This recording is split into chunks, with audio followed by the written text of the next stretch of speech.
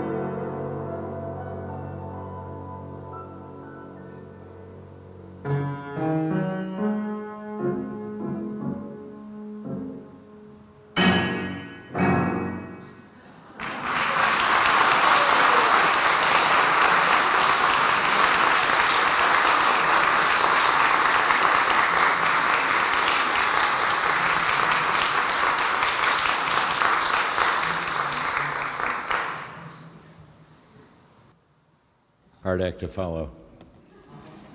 Wow, thank you for that. We are in the Gospel of Luke, still 14th chapter. When the musician outclasses you, lean heavy into the Gospel. 14th chapter, verse 1, and then we'll jump down to verse 7 through 14. On one occasion, when Jesus was going to the house of a leader of the Pharisees to eat a meal on the Sabbath, they were watching him closely. When he noticed how the guests chose places of honor, he told a parable. When you invited by somebody to a wedding banquet, do not sit down in the place of honor in case someone more distinguished than you has been invited by your host. And the host who invited both of you may come and say to you, you're sitting in his seat. Give this person your place. Then in disgrace you would start to take the lowest place. But when you are invited, go sit down in the lowest place so that when your host comes, he may say to you, friend, move up higher. Then you will be honored in the presence of all who sit at table with you. For all who exalt themselves will be humbled, and those who humble themselves will be exalted. He said also to the one who had invited him, when you give a luncheon or dinner, do not invite your friends or your brothers and sisters or relatives or rich neighbors, in case they may invite you in return. Then you would be repaid. But when you give a banquet, invite the poor, the crippled, the lame, and the blind, and you will be blessed because they cannot repay you, for you will be repaid at the resurrection of the righteous. This is the gospel of the Lord. Join your hearts in prayer with me.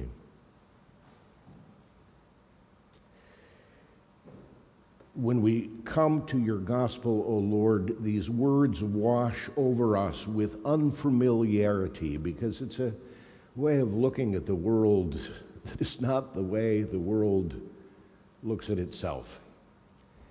Help us to hear your word, for you have the words of eternal life. And may that which is not of your word be quickly cast aside and forgotten, so we may glorify Christ. Amen. The last time that I saw Rob, he was in line for the congregant meal program at 721 North LaSalle. The dinner time guests would begin lining up on weekdays as early as 3:30 for the 5 o'clock meal.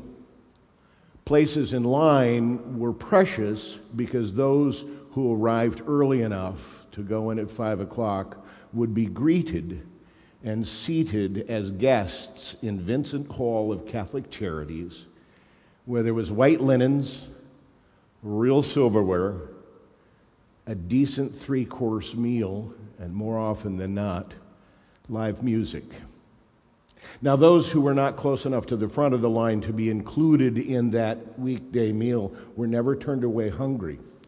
A local Subway franchise owner provided enough boxed meals for those in the back of the line to receive a 6-cent sub, some chips, a cookie, and a bottle of water, an apple and an orange, or sometimes juice. The Subway owner of the franchise himself delivered the meals, coming early to count how many people were in line to estimate how many extra overflowed meals he needed to prepare, paying his own staff to prepare these meals every weekday evening. The Subway owner was not the only generous restaurateur in the area. Desserts for the dining room were frequently provided by area dining establishments that would make an amazing rice pudding or a gorgeous cake so that they could eat well. The Catholic Charities of Chicago Congregant Meal Program, which provided this sit-down dinner for about 100 guests each and every weekday, ran in many ways in spite of the leadership of Catholic Charities, not because of it. The program was founded in the 1960s by Father Roger Coughlin, an associate administrator of Catholic Charities, where he had served for nearly 4 decades. Born in Chicago, Father Coughlin graduated from Little Flower School and then attended Archbishop Quigley Preparatory Seminary and then the University of St. Mary of the Lake Mundelein Seminary. He studied psychology and counseling at Loyola University and earned his master's degree at the Social Service Administration Department of the University of Chicago. Roger Coughlin was ordained in 1951 and served as associate pastor of Our Lady of the Angels Parish until 1956, where he began his long career with Catholic Charities and included, during his first 16 years, serving as chaplain to the Little Sisters and staff and residents of St. Vincent's Hospital, an infant home that was located where Catholic Charities headquarters are now at 721 North LaSalle. He initiated and was identified with many programs throughout his career, including an adoptive parents club, Head Start programs, a Cuban refugee program in the 1960s, a Vietnamese refugee service center in the 1970s. He oversaw the organization of over 200 senior citizen clubs and parishes throughout the Archdiocese of Chicago. Father Coughlin died at St. Joseph Hospital on the 15th of April, 2010, of congestive heart failure at the age of 84 years old. At the time of his death, he was still living at St. Vincent Center, 721 North LaSalle. When you walk back now, you don't know that for years there were priests that lived up on the 6th floor in small rooms with congregate washrooms and shower facilities, and he was one of the last remaining priests who was permitted to live there until the end of his days. As each resident passed, they would turn their former living area into administrative offices. And so you'd walk down the hallway on the 6th floor and you'd see Father Coughlin going off to the bathroom in his bathrobe and think, well, that's a little odd. And he'd give you a wry smile and continue on his way. To my knowledge, there are currently no more clergy living at 721 North LaSalle, much to the gratitude of the administrators of Catholic Charities of Chicago. I say Father Coughlin's meal program operated in spite of Catholic Charities because the program was generally started by this renegade priest as an act of spite. He was an old school, scrappy Catholic priest. He operated under the naive assumption that the church was supposed to help people. On several occasions, he brought the idea of a congregate meal program to the board of Catholic Charities, and he was always brushed off and told to find a supporting parish in a poor neighborhood to sponsor his idea. After all, 721 North LaSalle Street is just a few blocks off of the then up-and-coming Magnificent Mile, and the thought of street people queuing up in front of their prestigious address caused many of the well-heeled donors to bristle. But Father Coughlin was persistent. He went out and bought a large electric roaster, the kind that my mom used to roast the Thanksgiving turkey in so that the oven could be left for other side dishes. And in that he would make chili or stew or a hearty soup. And he would put an extension cord from his first floor office out the window and set up on a card table with disposable utensils and begin to ladle the hot meal of the evening to whomever wandered past. He approached local grocery stores for day-old bread, and more than once, Coughlin's own colleagues called the police on him to shut him down, charging those in line with loitering and ticketing him for street vending without a license. Interestingly enough, there was no mention of Father Coughlin's arrests in his obituary in the Chicago Catholic. They'd shut him down, they'd seize his roaster and extension cord, but no problem. He'd merely buy another one, or another one would be donated, and he would move his feeding program outside the very next day.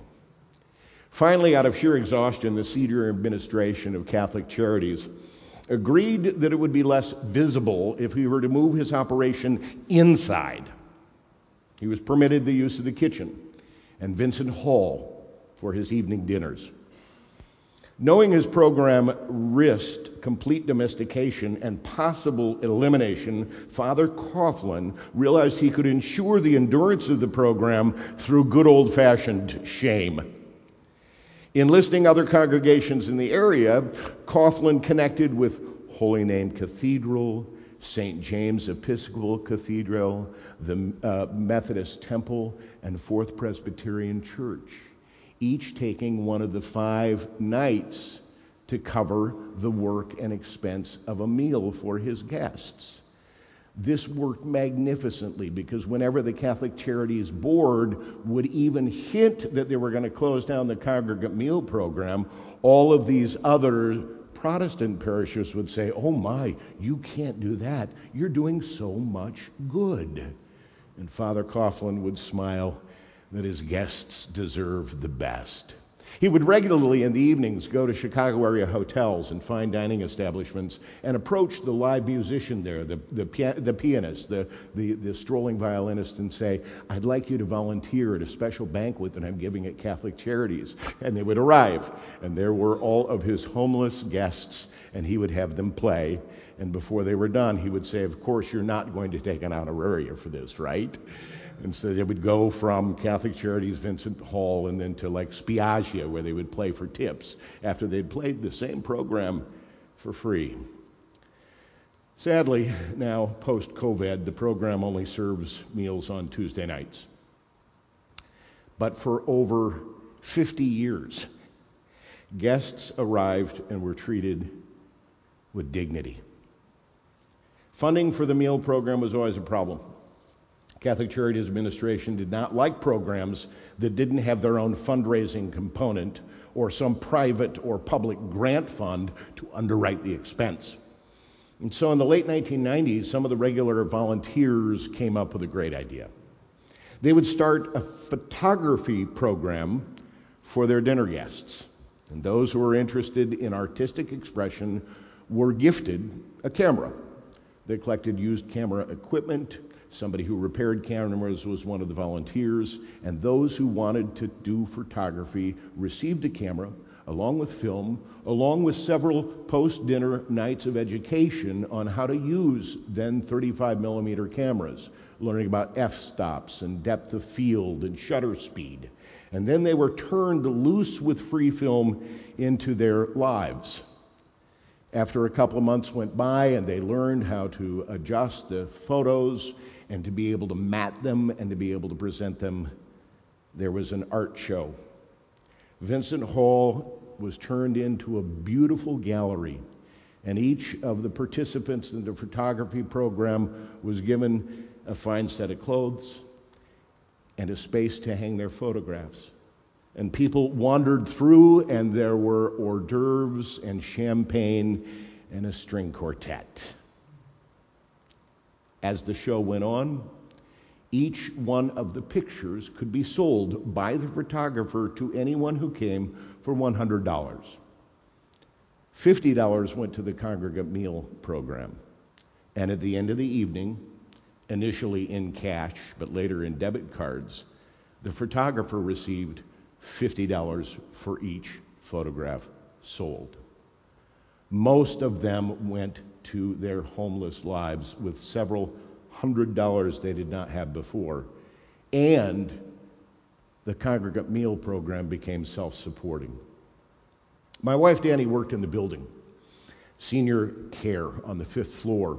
And one gallery night, I joined her downtown, and we were taken by a black and white photograph of Lincoln Park.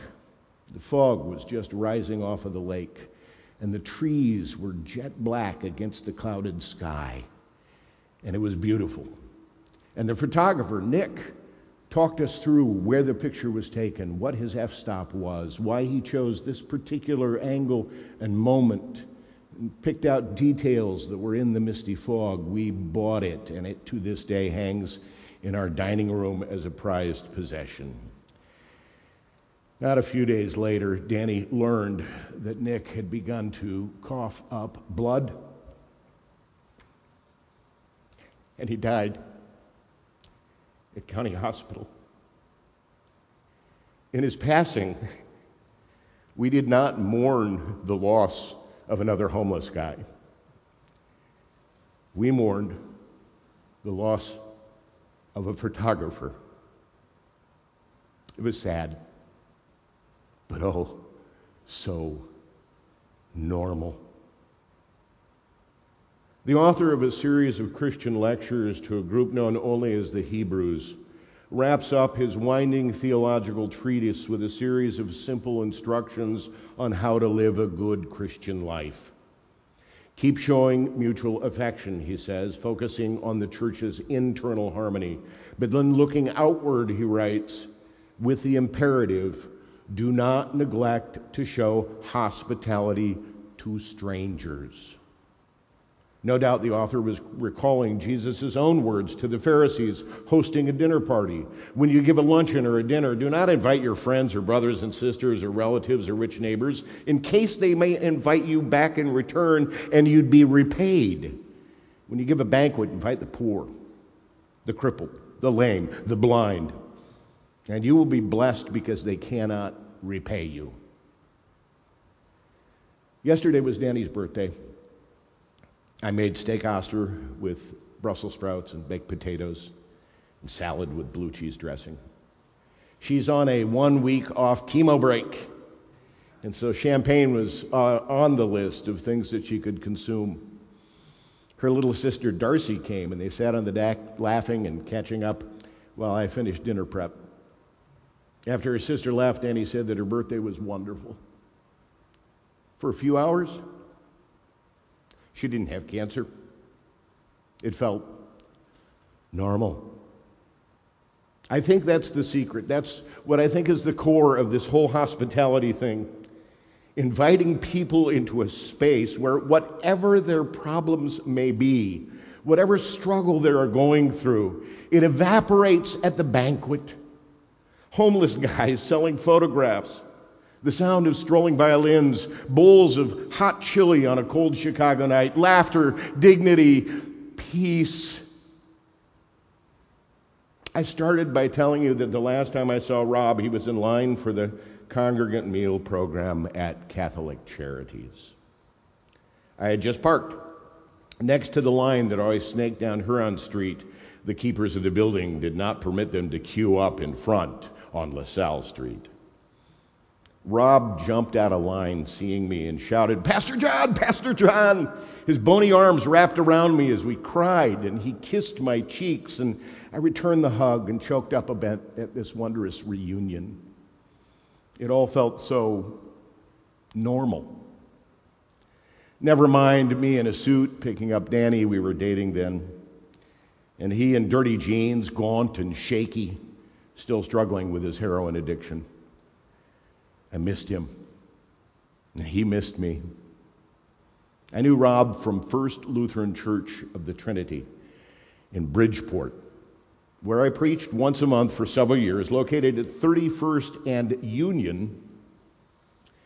It was an odd mix of German immigrants, pious folk from Chinatown, and others who would gather, including many, many street people. Latinx residents who came to a Lutheran church not knowing the difference between Lutheran and Catholic. They thought they were going to Mass. And they would seal that as I would greet them on their way out, and they would kiss my ring. My Spanish wasn't good enough, and their English wasn't good enough for it to be corrected. All they knew is that they had received the Eucharist. They'd all come to church on Sunday. Things, frankly, could not be more normal. Rob, whose addiction started, I believe, as self-medication for his mental illness, would come and sit about 10 rows back on the pulpit side of the sanctuary, plucking imaginary bugs from the air during the opening of the service. And then we'd come to the gospel and the sermon, and he'd sit on the edge of his pew, almost unblinking. Following the sermon, he would come forward for Eucharist, calm as any other communicant. He'd receive the bread and the wine and return to his pew and bow his head in relaxed, silent prayer.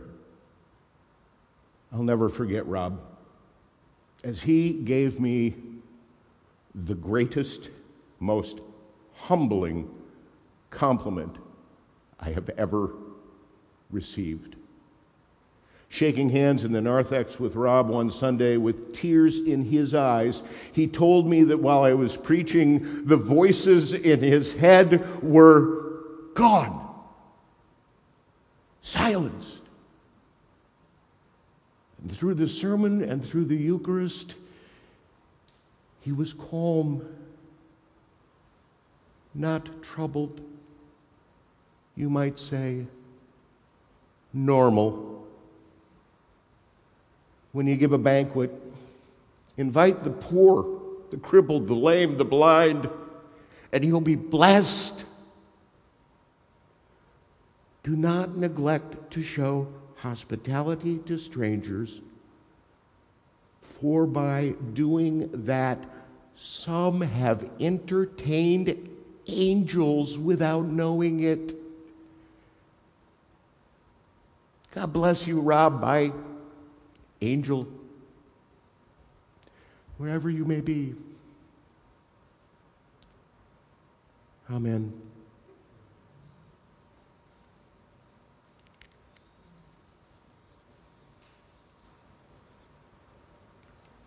Let us stand and join in affirming our faith in the words of the ancient Apostles' Creed. I believe in God the Father Almighty, maker of heaven and earth, and in Jesus Christ,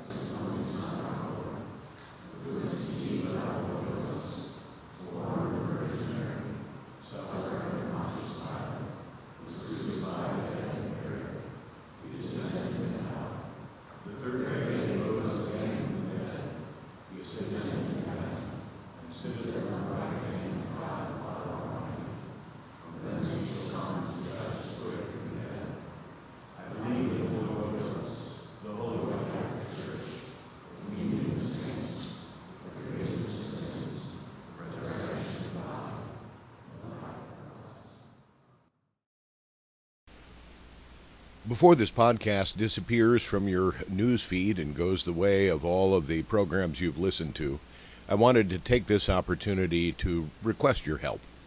This podcast is provided by the First Presbyterian Church of LaGrange, and if you'd like to be able to hear the full service, you can do so on the worship tab of our website, fpclg.org. Find the worship tab, and then you will see recent sermons as one of the options. From there, you can listen to the entire service with music and prayers included. But this particular podcast ministry would very much benefit from your support. Go back to that same website, fpclg.org, scroll down to the bottom of the page, and see where you can click on a Contributions tab. When you go to that page, it'll allow you to specifically designate your contribution to this podcast ministry. What are we asking? Well, we're asking whatever you can share with us. It's not an expensive thing to do, but as you know, promotional work, technical equipment, all of these things require resources, and I'd like to give you the opportunity to help.